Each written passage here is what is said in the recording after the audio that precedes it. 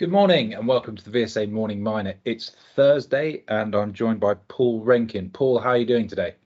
Very well, thank you. Very well. Awfully busy this morning with all the news out. Yep, a lot of quarterly production reports out this morning, but let's start with some junior exploration. Ascendant Resources. Yes, that's TSX listed lead zinc explorer in Portugal, part of Mark Brennan's interests of companies that he used to run Largo Resources, so that name would be familiar to lots of investors. Ascendant, it has initiated a deep geophysical program to test under the Lagoa Salgada project, which is their primary deposit and project there in Portugal. The main thing is they're looking for what should be clear evidence that the current ore zones that they've drilled into resource are going to extend to significant depth, just like the other style of deposits in the region, which also historically and as mined have been much deeper than 350 meters, which they have tested so far. They have a current drilling program underway, not quite 10% of it of what's intended completed, and a target of 19,000 meters of infill and extension drilling work there at Lagoa Salgada.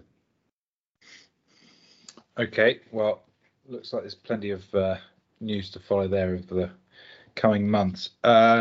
Let's move on to the quarterly report. Should we start with, I think, the smallest, Anglo Pacific?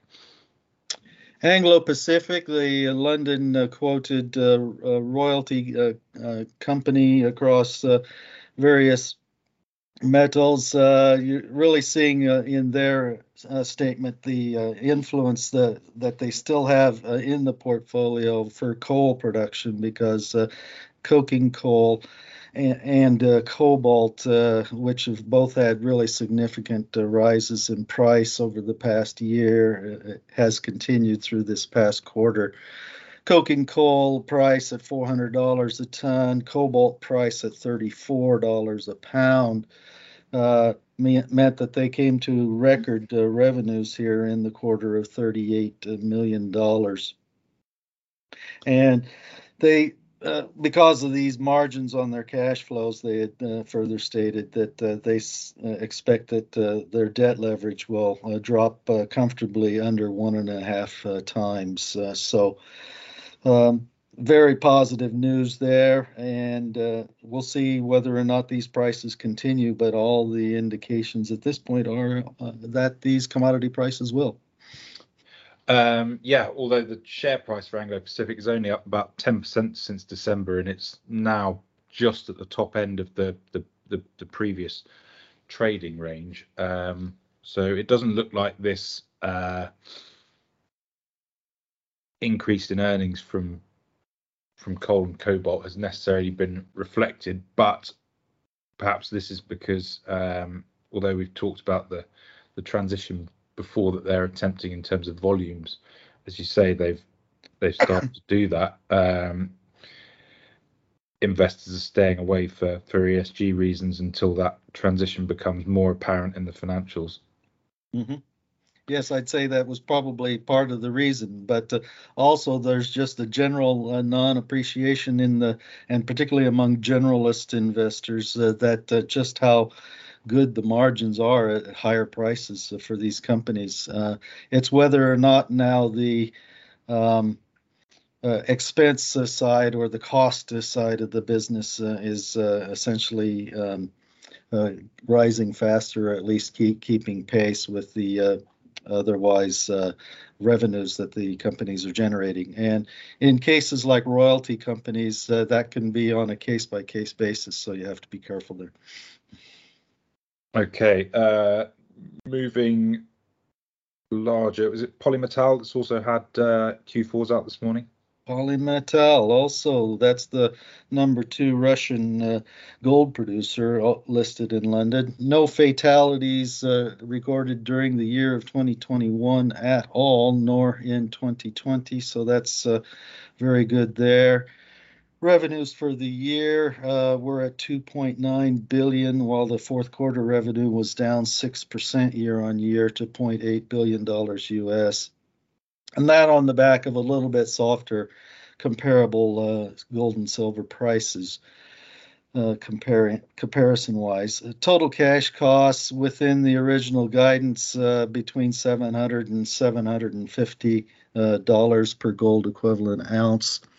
And CapEx has come in about 5% above the top end guidance range they had given at $725 million US.